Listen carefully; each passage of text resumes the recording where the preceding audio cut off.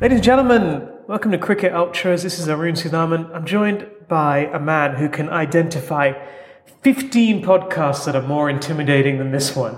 It's Darren Burns. How are you, Darren? I'm great. I can probably identify 16 at least, I think. At least 16, much like Edgbaston, which, as you might be aware, listener, Tim Paine went out of his way to say was not the fortress that England described it as in the run-up to the Ashes. Instead was something like a house of cards, Darren.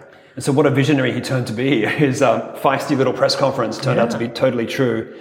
I saw an interesting interview with Nathan Lyon, I think after day 3 or day 4, They asked him, was it in your top 15 venues? And he reckons that, it's probably my top 16. He's actually quite funny, Nathan Lyon. Like, he's quite sharp.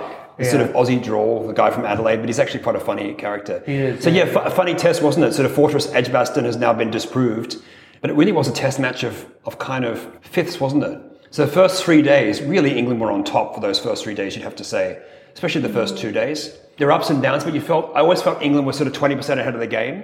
Yeah. And day 4, I had a couple of Englishmen at my house and a couple of Aussies, and we were really sitting down on Sunday nights thinking, what's going to happen, right? Was this a dinner party? Yeah, it was a dinner party. just so we're clear, it was a dinner party. And so I actually hosted it with the cricket on because I found some cricket mates in Singapore now.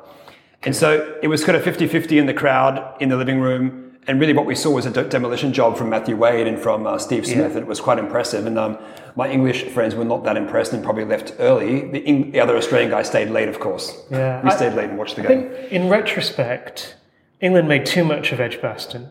Yeah. There was a bit of hubris around that. I mean, okay, they haven't lost a test there in, 18 years since Australia. I think the last time we won in 2001, yeah. And it is a tough place to go and play because it's a very loud and aggressive crowd. Raucous, one might say. Raucous. Well lubricated, I would suggest. Yes. You always see, especially just after lunch, right? This is the first session, everyone's got hangovers. Saturday. They're quiet, right? Yeah. And then after lunch, everyone's just like buzzed. Yeah, on the Saturday, and you see some crazy stuff. There was that one where they were carrying someone who was dressed up as the World Cup. Yeah, that was funny. That was hilarious. But yeah, they made too much of it in retrospect. Although I can't actually think of 15 grounds that are more intimidating than Edgbaston. I was actually thinking about this. Which are the most intimidating test grounds? I would say the Gabba. Yeah, I mean, and that's why the last India-Australia series, I still believe the BCCI wasn't willing to play at the Gabba for some reason. Because why would you not play at the Gabba? Right? It's crazy. You just got to go along with this. The IPL contracts are at stake here. That's true. They are at stake. What am I talking about? What are you talking about? So I think the Gabba, definitely. Maybe the Wacker. Maybe the old Wacker for sure. I would say one of the Indian grounds. I don't know which one, but Chittagong maybe, or Eden Gardens. Eden Gardens, maybe. Yeah, maybe. Eden Park in New Zealand. Not that intimidating. If you're playing rugby there, you're totally intimidated. The Basin Reserve. No. Maybe if you're a vegetable farmer. What other ones are you? I think the English seem to be quite scared about playing at Lords because they always lose. Sabina Park, I said pretty Sabina sure Park, was. West Indies. Used to be anyway, didn't it, in the 80s and 90s? Yeah, Lords is intimidating. I guess the MCG, just the scale and size of it would be quite intimidating as a young player going out and playing there, I imagine. And the old Bay 13s, I think. Oh, is that MCG, Bay 13? Yeah. Right. So I think Australian grounds are much more... when they stay over the hills, they were much more raucous and rowdy. Yeah, but also because there's lots of Australians in them. So I think that's the problem too, isn't it? Common factor. And now you have all these good little Australian tour parties sitting with their little green hats on in the crowd. Centurion? Yeah, the some of the South African grounds. But there can't be more than that. There's not that many, really. Yeah, there's definitely not 15. So anyway, coming back to the match. England let it slip when they had Australia at 1-2-2 for 8 on the ropes. They were a bowler down. Okay, which definitely helped Australia, but they let I didn't say let. Steve Smith scored a wonderful century, first innings, one of the great centuries, I think. Yeah, it really was. On a difficult surface, the ball was doing a lot off the pitch that first day, and he got good support from Nathan Lyon and who was the number 10? Peter Siddle. Surprisingly, the Sids. Yeah, and then England batted, reasonably well. Rory Burns, with a century. An ugly century. Yeah. I think he played and missed 70 times. Yeah. It was very hideous to watch. He's a terrible... I felt, nauseating watching him bat. It was one of the worst. Steve Smith is interesting because he has these little dinks and little manoeuvres, but Rory Burns is just really hard to watch. He's like the opening batsman from South Africa. What's his name? The left-hander. He's very similar. Elgar. Elgar. He bats ugly. He's worse than Elgar. He's worse than Elgar. Worse than Elgar. And honestly, you can't put Rory Burns and Steve Smith in the same sentence because you have one guy who's reinvented batting and just can't get out. And then you've got... I just couldn't believe that Rory Burns. I want to like him because of his name. Yeah. But I just... And he seems like a nice guy. Yeah, he seems like a nice guy, but just he's so difficult to watch bat. Yeah, I mean, look, painful. Early days, we'll see whether he can translate this into a long-term career. Yeah, maybe he can. But England scored, 374? Yeah, nothing to laugh at. They had a good lead. And, I was pulling my hair out. I thought I have much, but... why were they not bowling short pitch balls to Stuart Broad? Everyone knows that. Yeah, everyone knew that. I know, I was thinking that and he was as well. set, and they started... Pat Cummins bowled one over of short pitch bowling, and he got out. It was like, what are you doing? Pitching the ball up, looking for... He doesn't care, right? He'll swing and the ball stopped swinging as well. Yeah. Right? So that was one of the things that happened. And then the match really just turned on a dime, right? Australia were, 24 for 3? So effectively 24 for 3 in the second innings, right? Which they were 124 for 3, but led by with a 90 discretion. So let's say 3 for 30 going into day 4. Anyone's game, right? I mean, you'd probably think England are marginally ahead on that wicket. Yeah. But the pitch flattened out. Yeah. Steve Smith flattened the bowling. He scored at a much faster pace. And Matt Wade, who looked horrible in the first innings, showed why he's in the team. Yeah. And he was as like a batsman. He reminds me of a pugilist, like a boxing, just smacking the ball all over the place. Well, also, he had a lot of boundaries. He's one of the wild dogs, isn't he? That's right. He's always held up as an example. He's been reined in. Is he reformed as well? He seems to have reformed. Reformed, reintegrated, reshaped, revamped. The other thing that really stood out on day 4, not just the absence of Jimmy Anderson, but Moeen Ali. Unfortunately, bowled really poorly on a pitch that was offering some assistance. Yeah. And it essentially became the third choice spinner in the team behind Joe Root and Joe Denley. He was out bowled by Denley and Root for sure, wasn't he? Yeah. And I just feel sorry for Mo because he's a nice guy. I just feel he's in a really bad space. And that ball he left against Nathan Lyon, that kind of straight arm ball. It just, I don't know where his head's at really. I know, it's weird, isn't it? Because it just seems to happen to him every now and then. He's such a talented cricketer. Yeah. And he's been bowling well in test matches over the last few months. His batting's fallen apart, I think. So he's in there as a spinner at the moment, He's in there as a spinner. Right. But I can't see him surviving. We were hoping to have Toby Derman on this podcast, but for reasons unknown to us, possibly related to England's performance. He's a fair weather friend. Yeah, he chose not to grace us with his presence. Splitter. And then England basically had to bat out 3 and a bit sessions. Yeah. I couldn't find a single person who thought they would do it. Yeah. They didn't think they could do it either. I just think they looked like they wanted to get out. I mean, Jason Roy's heave-ho was hilarious against Nathan Lyon. Yeah, and England's test form has been very average over the last year. They've prioritised one-day cricket under Trevor Bayliss. Obviously, they won the World Cup. Yep. That's great. They got a lot of issues in the test team. I think the plan is they're going to make a lot of changes for the second test. You expect Moeen Ali to go out. I mean, are they going to drop Jason Roy already? Yeah, I think they can't drop Jason Roy yet. They can't. But Joe Denley hasn't looked at home. He looked kind of okay, I thought, in the second dig. And he bowled okay, so they might persist with him. Yeah, I think Joss Butler and Bairstow look in bad form. Bairstow hasn't scored runs in a while now. They don't look right. I don't know if it's a World Cup hangover. They're just so exhausted from the World Cup. Yeah, they could be. And it could be the same with Moeen Ali as well. They're just kind of like fried. Maybe they needed some time off. And Joe Root's not at the top of his game, and he hasn't been since he took over the captaincy. Yeah. What about I think he was out 6 times in the match, right? But he had 4 decisions overturned. It was quite incredible. We have to talk about the umpiring, Darren. Yeah, we'll get to that later, I suppose. Okay. So where do they go? I mean, they're pinning a lot of stuff on Jofra Archer, given that Mark Wood is injured. So he hasn't really bowled much in red ball cricket. He got a 5 for and 100 against in the seconds in Surrey. Who cares? It's a second. Second 11, right? But it doesn't matter. They just need a fresh bowler. Yeah. And he's the kind of guy, he seems to respond well to pressure. He does. Right? So they're going to bring him in, obviously for Anderson. Yeah. They're going to drop Moeen Ali. Are they going to bring in another spinner, Adil Rashid or Jack Leach? I assume Jack Leach is next in the queue. And also he's a batsman, isn't he, Jack Decent Leach? batsman. So maybe he'll come in. Would they bring Adil Rashid or would they bring Leach? I think they'll bring Leach, wouldn't they, for some control? Yeah. I think they worry about Adil Rashid's control in the red ball. No, Adil Rashid's fallen down the pecking order. Yeah, I think. So I think they'll persevere with Leach. Yeah. Stuart Broad bowled well. Very well in the first morning, didn't he? I thought. And Wokes, I think, is really solid. So they'll keep those. Yeah, but they've got real problems in that middle order, I think, which is a real worry because, they used to have problems only in the top order. Now they've got problems in the top order. I think they've got problems, but I think Bairstow, Butler, Stokes. and Butler have shown what they can do. And Stokes as well. I mean, people talk about Stokes. Let's forget his batting average is about 30, right? Yeah, but he's he's in good form. Solid. I mean, they could consider promoting him to number 3. It's one of the things. Yeah, I don't think they'd put him at number 3. That sounds. I wouldn't do that. Think too high. I think it's too much for him, really. Meanwhile, for Australia, no real problems. I mean, you'd expect an unchanged side. Well, I think the opening partnership was found wanting.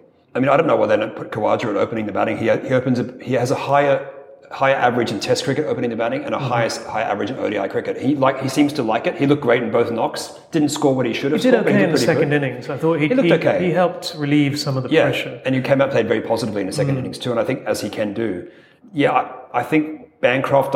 The jury's still out. He's a great short leg fieldsman, by the way. But I don't know about the opening. I kind of worry about it a bit. Yeah. David Warner looked out of sorts. I mean, why didn't review that leg before in the first dig? He should have known where he was batting. He's batting on leg stump. Yeah, but they're not going to drop. They won't drop David Warner, no. And I think they've got to give Cameron Bancroft another chance. Yeah. And I think, JL likes him a lot. It seems that he's a golden boy and he wants him in the team. So I think they won't make too many changes. And the bowling looked great. I mean, Peter Siddle's such a workhorse and he ties one end down. It's amazing. Every time he comes back in the team, I think, surely he's not going to deliver again. Yeah. But deliver with the bat, right? If it wasn't with him with the bat. He's taken, 215 Test wickets? Oh. When did this happen? I feel like I completely missed it. If you remember in the last series, they kept him out all series and they brought him back in for the last test and he basically got 6 wickets in one spell of the game. So I think he's going to stay in. I think Pat Cummins started to turn really well during the game. He didn't start very well, but he really was great. He was bowling too short in the first innings. And so maybe Stark comes in for Pattinson, but I'm not sure. I worry about Pattinson breaking down. He just looks like he's going to break down and he's not bowling at the pace that he used to. He was consistently before up in these 140s, mid-40s. Now he's gone back to the mid-130s, so I'm not sure anymore. So it's a big call leaving Stark out, I think. Yeah, so they might bring Stark back in. And then, of course, we've got Josh Hazelwood too on the sidelines, right? Yeah. So they've got an embarrassment of riches in the fast bowling department, so I think they're pretty good there. Yeah. I think their big concern right now is opening the batting. And what about, what did you make of Tim Paine's captaincy, or should we call it non-captaincy? No, I think what was great to see is that he worked a lot you could see they're working well together with Steve Smith. And so I think Steve Smith being more an advisor and not having the pressure of captaincy is quite nice, actually. Yeah. And he's much more experienced than Tim Paine is in international cricket. So yeah, but Steve Smith has never struck me as an amazing captain, whereas Tim Paine, I think, is captains at a state level at least. But don't forget, most smart captains do rely a lot on the senior players to make decisions because they have a collective leadership. So I think he's doing that quite well. Is he a better keeper than Matt Wade? I don't know if he is. I think he was found wanting a little bit. There's a couple of good catches that he took. Matt Wade is not a very good keeper. Oh, he's not? I think it's going to be Carey next. Okay. And Matt Wade has said that since taking off the gloves, last year he scored. It's encumbered him, right? A bit like Butler, I think. Sometimes. Yeah, I like the way he batted, Matt Wade. It was very uncomplicated. Yeah. He just kind of got on with it. So one thing we should know: Jack Leach in the Ireland Test match, if you recall, and like Watchman, right? Batted very well. He did, and I suspect he will. He will come back in. That was a crazy Test match as well. Let's not forget the Ireland one. It was a crazy Test match. Bowled out for 38 in their final innings. Yeah, it was embarrassing, wasn't it? The first innings. Well, yeah, England rolled out for 85. Yeah. I mean, what is Test cricket coming to now? It's like hangover central, right? Yeah, after the World Cup. They should never have played that Test then. They shouldn't. Let's talk about the umpiring. Yeah. How bad was it? I mean, was this the worst umpiring display you've ever seen? I've never seen anything like it. And I think I counted at one stage, there was many errors, but just by early afternoon on day 2, there was already 10 errors in umpiring on day 2. And poor old Joel Wilson hit an absolute shocker. I think he got 13 decisions wrong. Yeah. An equal world record, I think, for young Joel. And I think it's interesting that the whole series is sponsored by Specsavers. Ooh. So make of that what you will. Yeah. I mean, maybe he should turn up with some glasses from Specsavers in his next Test match. Spectacles. He could turn it into an endorsement deal. If he had a good PR agency, Darren. He needs an eye test. I feel like, exactly. They could have ran out with an eye test, right? They probably wouldn't have been good. They could have a break on field. Absolute shocker. It got to the point where every time there was an appeal, you could see the umpires visibly wilting, going, "Oh gosh, do I give it or not? Gonna get this one wrong." Yeah. I mean, you had to laugh.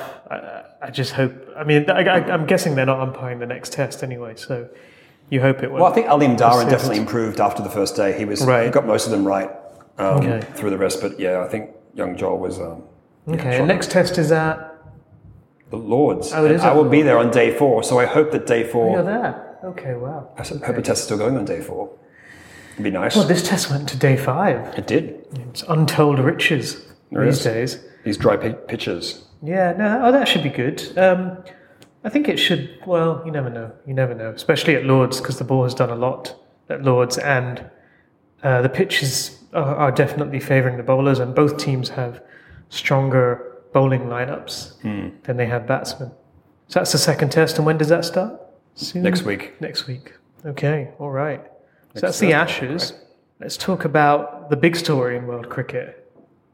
Now that we've dealt with the warm-up, the big conflict, the big showdown, Virat Kohli versus Rohit Sharma, Darren. Zen. Why don't you break it down for us? But as I understand, who unfollowed who? Somebody unfollowed the other one on social media. So apparently Rohit unfollowed Virat. Yeah. Is that right? Correct. So now, is it true? First of all, it's totally true. I mean, I was in India a couple of weeks ago, and this story was the third lead. Oh, I can imagine. On the news. I'm surprised it wasn't the number 1 lead. Well, I mean, there was like a bombing was first, and some election was second, and then it was Rohit versus Virat. So, yeah, he unfollowed Virat Kohli on Instagram. He had earlier unfollowed Anushka, Virat Kohli's wife, on Instagram. And this isn't the first time he's done it. He's done it before. He unfollowed Virat on Instagram before and then followed him, which was also a big news story. Boys. So obviously this has set a lot of tongues wagging in India, as you can imagine. It's no secret that Virat and Rohit don't really get along. I mean, that's kind of been the story for a long time.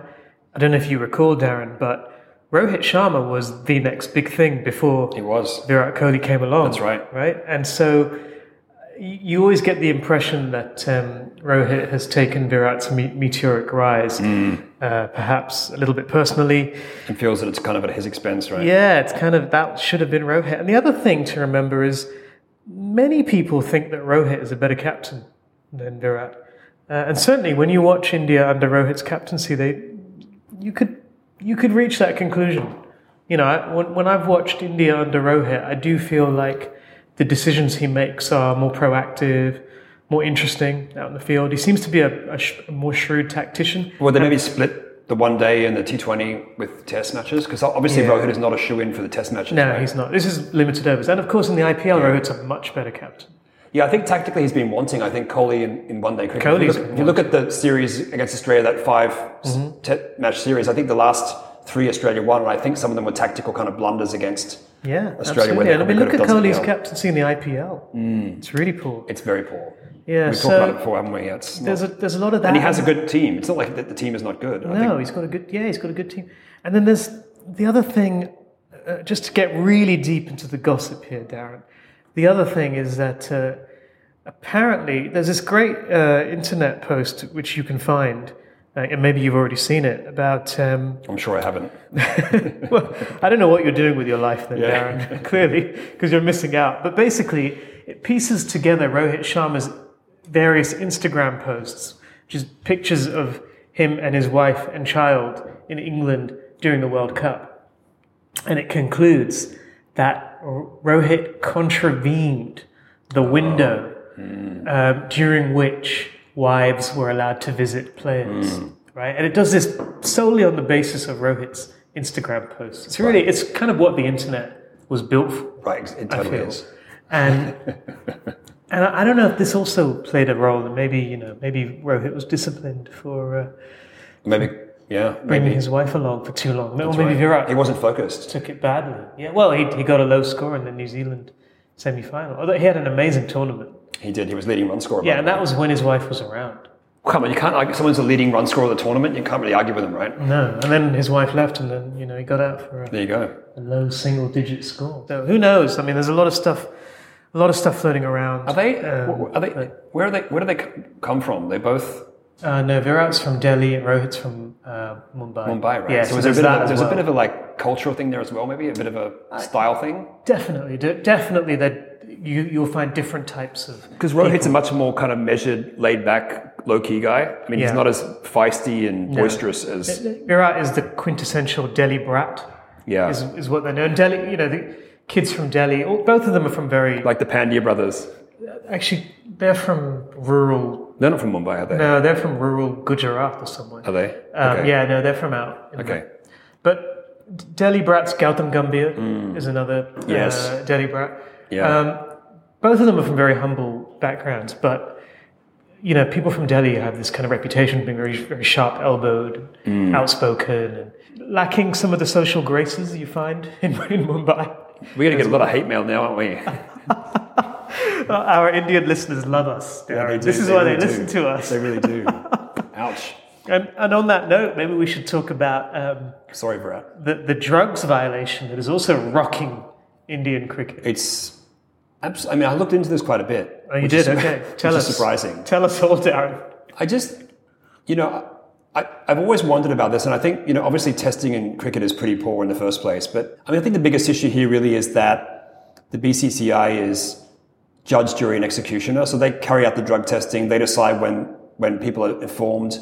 Young Prithvi Shaw was caught with something which is called terbutaline, which is actually in a bronchodilator. Somebody who has asthma would use these things. Oh, is it not cough syrup? He said. He claims, but he claims it was for a sore throat. He was sipping on that sizzurp. So normally you use this for asthma. So I don't know. Make of that what you will. And then I think he was playing for Delhi, right?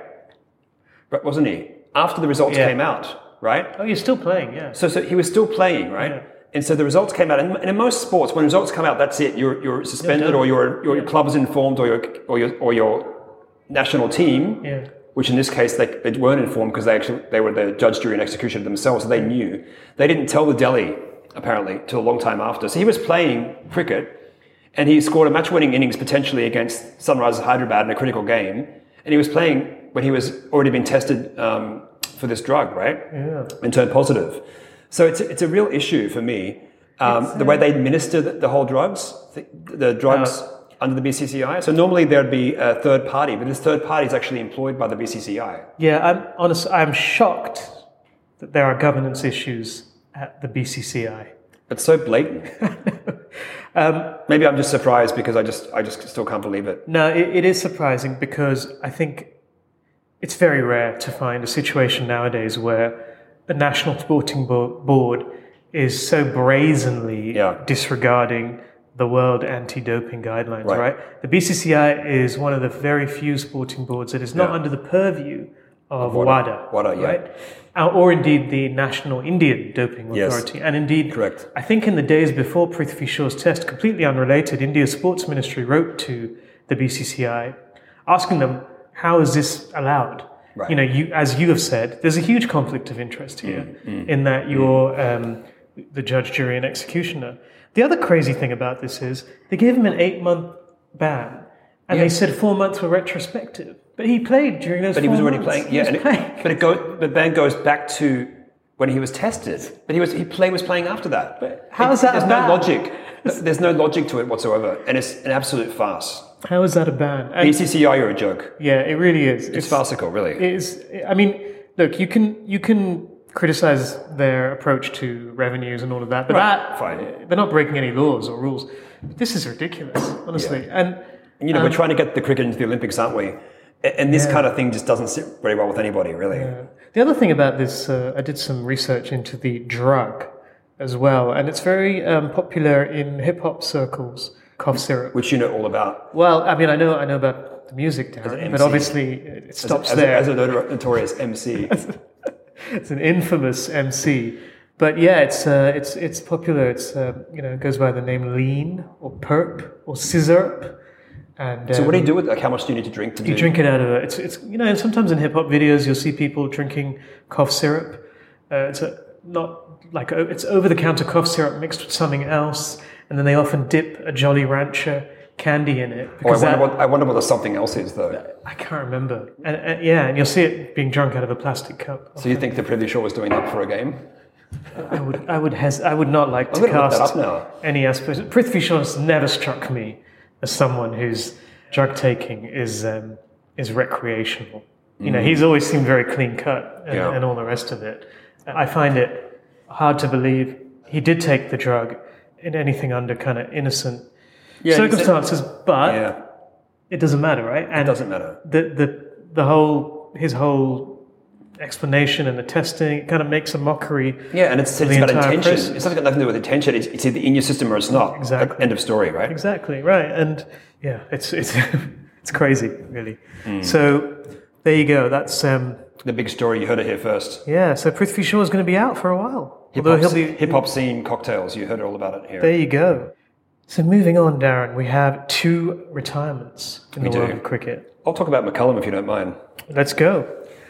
McCullum was certainly had a transformational impact, didn't he, on the way the New Zealand cricket team was run when he was captain over there. He really brought that sort of almost the all black spirit to the team, where it was like you played for the black cap, you played for the team. They wanted to play an aggressive kind of cricket. They wanted to take the game to the opposition, but also they were always very humble and very fair players. I mean, they're nice guys. You look at him talk on commentary now, interviews, he's a very humble, decent kind of guy. You think he was a bit of an alpha. You've seen him in the pool several times. These tats. I was wondering... Peering over a newspaper or your computer or something at him in Dubai. I was wondering when we'd get to this cricket ultra legend. Right. Of seeing him at the pool. And, just in his last test match, his last test match against Australia and New Zealand, he's got Stark there, he's got a bunch of the best bowlers in the world, and he scores 145 or 79 deliveries in his last test match. I mean, why give up the boots? Yeah, why? I mean, could have won the World Cup. Game change, exactly. And everyone remembers, the first over against Mitchell Stark in the 2015 World Cup final, where he, went for that big booming drive and was bowled by leg stump. But that was a shock. He lived by the sword and died by the sword, and he was a great impact on cricket. Obviously, he has a great future in, I'm guessing, commentary. He was on comms during the World Cup, and he was one of the better commentators, wasn't he? They're all good, the Kiwi commentators. Yeah, they're the best country. Ian Smith, Jeremy Coney. Yeah, Jeremy Coney's good too, yeah. Danny Morrison. He's your favourite. He's my favourite commentator by a long way. They're the best country for commentators. Danny Morrison. I still remember him from the Shanghai Sixers. Darren, which is the worst country for commentators? You know the answer. The guy from Bangladesh is pretty horrible. Yeah. I forget his name. But there's only one. Yeah, there's only one commentator, I suppose. Which is, I think the worst are Australians and the English commentators. Because some of them are really good and some of them are terrible. I think India and Australia are the worst. I think they probably are. Yeah. I think so. I just love listening to the guys on TMS. You have Aggers and you have these people, they have such great... They do, but Daniel Norcross. We've talked about this before. Talkers, right? I like TMS a lot more now. They've got new voices. They've got women. Yes. They've got minorities. I like Aisha Gua too. She's great. She's great. Alison Mitchell. They've got minorities in there now. It had become way too, frankly, pale, male, and stale. Right. And it was very kind of smug and plummy voices. I mean, actually, I don't like Jonathan Agnew. I find him... I like him. Insufferable. I don't like Michael Vaughan. You like Blowers, though? Really smug. Did you like Blowers? I did, actually, I did like Blowers, because he was more of a character. I don't like Phil Tufnell. Again, I just think I find him annoying. He's trying too hard. Vaughan, I find insufferable as well. But I like TMS now. I think they're a lot better. But anyway, going back to Brendan McCullum's retired, and the other big retirement from Test cricket is Dale Steyn. And you can give me his amazing Test record. Well, I think he was obviously the highest wicket-taking South African bowler that's ever played. He was in a fiery quartet over the last, really sort of like 5 or 10 years ago. But what I really remember about Steyn, and he was a strike weapon. And out of all the fast bowlers who've taken more than 200 wickets, he has the best strike rate. Yeah, I think people forget how good Dale Steyn was. And I remember there was a passage of play in 2009, I think, the Test match when India played South Africa, and he was bowling at Sachin Tendulkar, and it was really kind of hairs on the back of your neck stuff. He was at his absolute peak. He was young, fiery. He was bowling at 150 kilometers an hour, and Tendulkar took everything he had to keep him out. And one of those periods where missing as much as you hit the ball. He was a remarkable bowler. Took his wickets at, I think, under 23. if I'm not mistaken. He will be missed because as much as we talk about this resurgence in fast bowling, there still aren't that many bowlers who regularly bowl faster than 150 kilometers per hour. A real pure fast bowler, wasn't he? He was just everything about him was pure. The aggression, the sort of the steaming in, the sleeve tattoos, everything about him was pure fast bowling, and he just loved it, didn't he? But he was also fast in every spell. Second spell he was quick. Third spell he was quick. He was really fit. Such a shame his body eventually betrayed him. Yeah, he's a guy you'd throw the ball to make something happen, right? Yeah. Out of nothing. There's not many of those bowlers around anymore. Tremendous bowler. So what will he do? He'll play a bit of T20 and do the circuit for a while? Yeah, I think he's earned it. Yeah. Canadian T20 action. Yeah. Aren't we all watching that? Well, I don't know. Are you? No, I don't give a shit about Canadian T20. No. I tried to watch the West Indies T20 series, but I just don't give a shit about it. I just turned it off. I can't take it. Honestly, I just can't take it. It's mind-numbing. I mean, there's no one in the ground either. Yeah, and it's a pointless tri-series of T20 cricket. What's the point? I know bringing the game to America, great, fair enough. That's okay. And it was a pretty good crowd there. That's fair enough. But as someone who watches cricket all the time, it's not very interesting. I think because it's right after the World Cup as well. So you have all these games which are really important. Yeah. And then you have these... Well, especially if you're an Indian fan living in Miami or something, going to watch the Indian cricket team is great. Yeah, but it's hard to think the players take it seriously. That's the problem. It just looked a bit of a smashing giggle, right? They don't really give a shit if they won or not. Exactly. And you had people like Krunal Pandya doing very well, which is very surprising. Suggestions are that he has established himself as India's top all-rounder, which I just find a ludicrous suggestion. It's just like... It's like how? It's almost like they just have column inches they have to fill. Like based on like a 3 T20 series against the West Indies? Yeah. Yeah. He's not even the best all-rounder in his family, Darren. He certainly isn't. Much less the country. Yeah. Okay. Do you have any quotes? They're funny. I mean, I had to laugh a little bit. It was more tongue-in-cheek. I think McGrath normally predicts before every series that Australia will win 5-0. But he said, I've made my prediction after the first test this time. Australia will win 5-0. Oh, wow. Okay. So that was a bit of a change. Yeah, that's hedging. I mentioned earlier, I thought, Nathan Lyon's interview where he talked about it was one of his favourite 16 venues. I thought that was quite sharp that he'd actually remembered to say that. And also I think what was quite funny is there's a rumour going around that, not a rumour, I think it's true, that Tim Payne and his team are using a so-called Winston Churchill quote. Oh yeah, but he misquoted it, right? Which nobody ever knows. It was never actually attributed to him, but people say that it might be. It's something around the vein of behaviour never lies. So I think what the point of it is that... Because he worked for a PR agency. He was... We gave him that line, actually. No, I'm kidding. I think what they're trying to say is, in our action, look at what we do, and then in our behaviour. So look at what we do, and you can say that it never lies. And I think, I must say, in the first test, I thought they were quite good with the crowd. David Warner was quite good.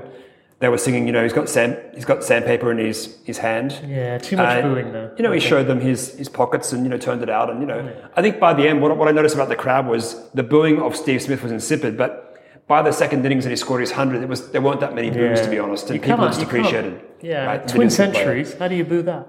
And so as an Australian, obviously I was reasonably proud of how they played. I thought it was in good humour, good-natured, and I think hopefully that should go on forever. I don't like the booing. Yeah, I think it's okay. Yeah. I think when he comes out to bat or whatever, it's totally fine. Look at Stuart Broad-faced in Australia, my God. Yeah, I didn't like that either. Yeah. I don't mind it a bit. It's not football hooliganism, right? But a bit every now and again is okay. But when when the abuse gets getting hurled, I just find that really stupid, right? But I think a lot of the crowds in England are a bit tongue-in-cheek, much more than Australia. Australia, they're quite really F you, really personal. harsh. And South Africa as well, I think. But even the Mitchell Johnson treatment in England one summer, I thought was really kind of tough. Well, he said it got into his brain. He said this because the songs from the Barmy Army, you start singing along with them. He said it actually has an effect on you because you just... he said I was in the shower or somewhere getting in the car, I came into my mind this song. Yeah.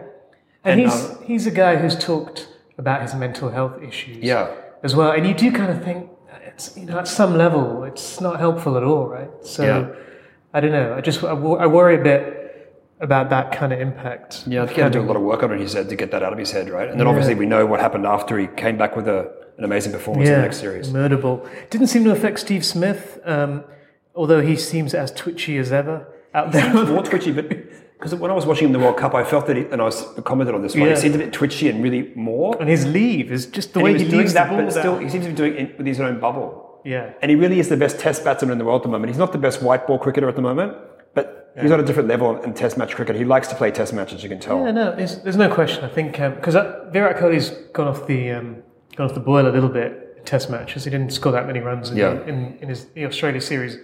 Actually, Pujara outbatted him. But the other thing with Steve Smith is this: you can tell there's so many little things he has to have, right? Like he tapes his laces to his. I found out he tapes his laces to his socks, so that he doesn't see them hanging out, which would bother him. Yeah. It's actually the kind of thing that would bother me as well. Yeah. So I feel like me and Steve Smith were very similar in the way we approach batting. I've always thought you. But also, you're the Steve Smith of the PR industry. The Steve Smith of the rap world. Steve Smith's batting technique, I mean, it just gets more and more. It seems to get more and more idiosyncratic. But there was one session, I think, there in the second dig. I think Stokes was really trying hard. He was banging the ball in, pitching it up, and Steve was knocking it around like he was a medium pacer, like he was just bowling at 110. Yeah, it's funny when you watch him side on. He does look like he's having a net session. Yeah. Just the way he kind of... It looks very casual, almost. Yeah, it does. And then they asked him... I don't know if you saw the press conference where they asked him, how do you decide which balls to leave? Right. And this was a good quote, because Matthew Wade was sitting next to him. And he said, you don't want to try and get inside Smudge's head. And Steve Smith said, I don't know. It just happens. It just happens. It's just automatic. Right. Ball comes and I will either leave it or play it. There's muscle memory, right? Because he practices so much, right? It becomes all muscle memory. He doesn't think about it at all, probably, right? So there's no thinking at all. That's perfect, isn't it? He's really in the zone. So, well done, Steve Smith. He now has solidified his position. What about your quotes? Did you have anything good? No. Didn't have any, actually. I was counting on you. I delivered. Yeah, no, I had the one about the 15. There are 15 grounds. Right. More intimidating. I thought that was a particularly interesting quote from Tim Payne. And then also on Muppet of the Week, I was actually just going to put forward the BCCI. I thought their approach to drug testing easily wins them that award. Muppet of the Week, I look at the Joe Wilson, I thought that was a bit hard because some of those calls were pretty close, but BCCI wins it for their handling of the drug fiasco. Yeah. What I did want to ask you, and I thought this was very funny, is that the BCCI has appointed someone to look for the next coach. Oh gosh, yeah, there's a search for the coach. Kapil Dev. And so already Ganguly has said that he wants to go next time. Yeah. He's just laying the groundwork. That's right. He's made it known that he'll be happy to be selected next time, just in case people were wondering. So who are your odds? Well, Virat Kohli's already come out and said he would be very happy for Ravi Shastri to continue. I bet he would. So I'm not even sure why they even bother conducting the search now. That's right. Because Virat Kohli has spoken. So will Bharat Arun and Sanjay Banga and all those guys stay? I know that Patrick Fahar, the physio, who's been there forever, he's walked away, hasn't he? He's had enough. Yeah, he's had enough. He's had a gutful. He's had enough of having to massage the players after the game, massage the egos. It's very hard to look beyond Ravi Shastri now that Virat has spoken. Virat's hugely influential. This is not just Virat. Every Indian captain from Ganguly before him and Dhoni, that you get into that captain king kind of complex, and Virat likes Ravi because Ravi, I think, doesn't challenge him. That's the general kind of view of things. I think India would really benefit from a better coach. I think some of the decisions they made in the World Cup, in the various test series over the last year, have been misguided, and I think India were at their best when they had a strong coach like Gary Kirsten, like John Wright. Well, Otis Gibson is free. Is he good? I don't know. Is he good? I'm not sure. Well, he's been fired from the South African coaching role, right? I'm not sure if he is good. He's a. What about Darren Lehman? Dazza, he's around. I think the Sri Lankan. Yeah, I think he needs more. He's waiting for the Sri Lankan. Probably a stronger coach, someone more like a Langer than a Lehman. I think Lehman's more laid back and not so intense, right? I think Darren Lehman was a pretty awful coach, from by all accounts. Yeah, really? Yeah. I read the Jeff Lemon book. He doesn't come out well from that. His coaching manual seems to consist of taking players. Ravi Shastri seems pretty hands off to me. He's also a pretty poor coach. I think he just sits around and thinks about things to say at the press conferences. Yeah, that's a really low bar, Ravi Shastri as coach. So because Kohli's just a strong personality, right? Yes. I don't think he wants another strong personality, but maybe needs someone forceful but is more of a partner, right? That was the problem with Anil Kumble. Strong personality, didn't work with Kohli. You need someone like Gary Kirsten or a John Wright who has good ideas but won't cramp Kohli's style. Right. And it's more like a mentor almost, isn't it? Like versus a coach. But like, I mean, a kind of a coach, and I mean that as far as like an executive coach almost, have a chat with them about what's going on, but don't tell them and direct them what to do. I think they don't want those kind of people. I actually wonder, I mean, a Justin Langer type of... Did I just say the Justin Langer? Yeah, Justin Langer character would be good. Mickey Arthur would be interesting. Yeah. Bring in some new thinking, right? Like earthing. I can do earthing. Like, I'm not sure what's happened if they earthed at Edgbaston. I forgot about it. Elite, coming up with new terms. I love it. I like a bit of innovation, right? Like new terminology, like earthing. Oh my God. Bringing things in from yoga and other things into practice and stuff. It's great. Apparently Cameron Bancroft was a yoga instructor now, and Yawning. Yawning was another innovation from the Pakistan cricket team. That's right. And doing those stupid sit-ups, remember that? Or push-ups they were doing for a while. Yeah. So, well, anyway, the coach and the whole backroom staff, I think, are going to be replaced. But, let's not be surprised if Shastri gets the job again. And honestly, Darren, it's good for cricket ultras. Where would we be without Ravi Shastri? We'd really struggle. He was very important in our formative episodes. He still is very important to us. Yeah. So, and that, I think, is a good note on which to conclude this podcast. We'll be back soon. We'll have more from the Ashes. And maybe Toby will join us if England wins the test. I think if England draw the test, I think that would be enough He'd be on. to coax Toby back out of his podcast. We didn't talk about predictions for the series, did we? We didn't. I mean, it's one down. Well, my prediction was actually going to be 2 or 3-0 to Australia. Was it? Yeah. I was thinking of going 3-1 England or 2-2 draw. I know. I thought Australia would win. England had been really average in Test cricket. I just didn't know if Australia was up for it. Yeah. Well, what's your prediction now? I think about the same. 2 or 3-0? I think 2-2 might be. I think England will get one. But I guess what might change now is Jimmy Anderson being out. I think that's probably put a bit of a dampener on it. That's a real problem. Because if they have Jofra Archer and Jimmy Anderson, right? Yeah. It's a problem. And Woakes and Stuart Broad, that's a very strong bowling lineup. I think they're a bit weak now. Yeah. So I think maybe Australia wins, 3-1, 3-2. Yeah. I mean, you'd expect weather to play a role at some point, given we're going to move into September. There's test matches in September, right? We're seeing Chile, isn't it? So, all right, we'll be back soon. Thanks very much.